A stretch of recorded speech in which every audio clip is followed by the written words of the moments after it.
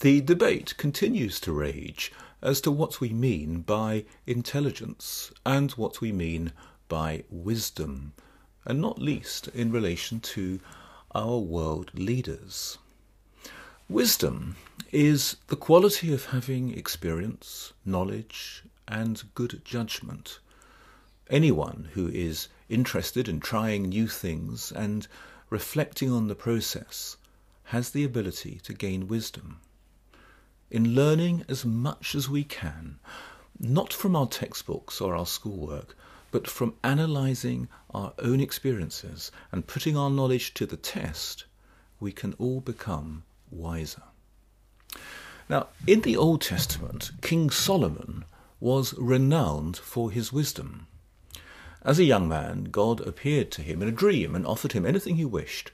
And rather than choosing personal wealth or power, Solomon asked for wisdom, for that ability to make good judgments. The great composer Handel wrote a marvellous oratorio about Solomon, and in it is portrayed the famous visit to King Solomon of the exotic Queen of Sheba.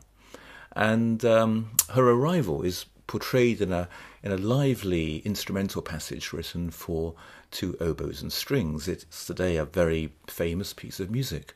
And uploaded with this assembly is a piano transcription performed by Viktor Bijelovic, a former music teacher at Hampton Court House, in a video made by Natalie Kavanagh, who was then our art teacher and whom I'm sure many of you will remember.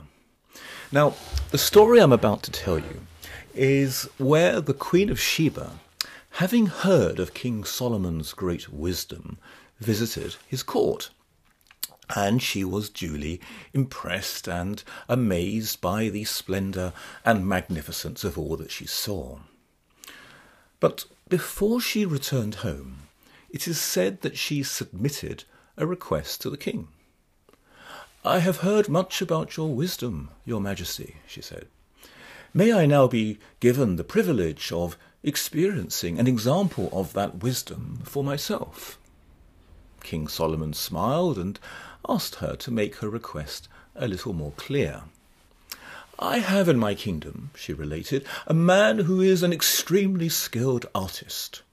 He can make artificial flowers that are so lifelike that, provided they are not handled or smelt, no one can tell them from the real thing.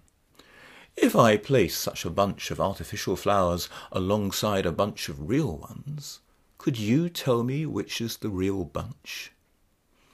Well, King Solomon realised that he could not decline the challenge without damaging his reputation, and so he agreed to her request.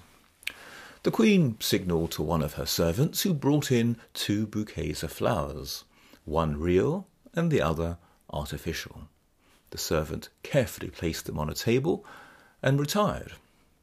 Solomon drew near and looked.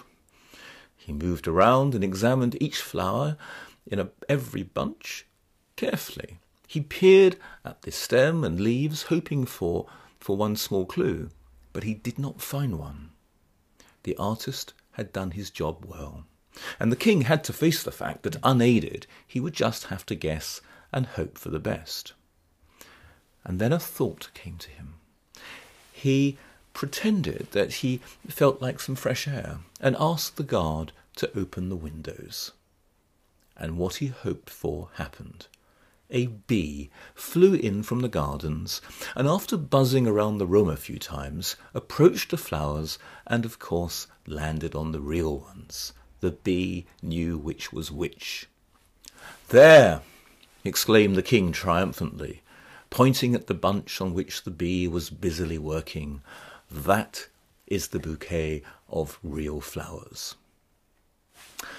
Have a good day, everyone.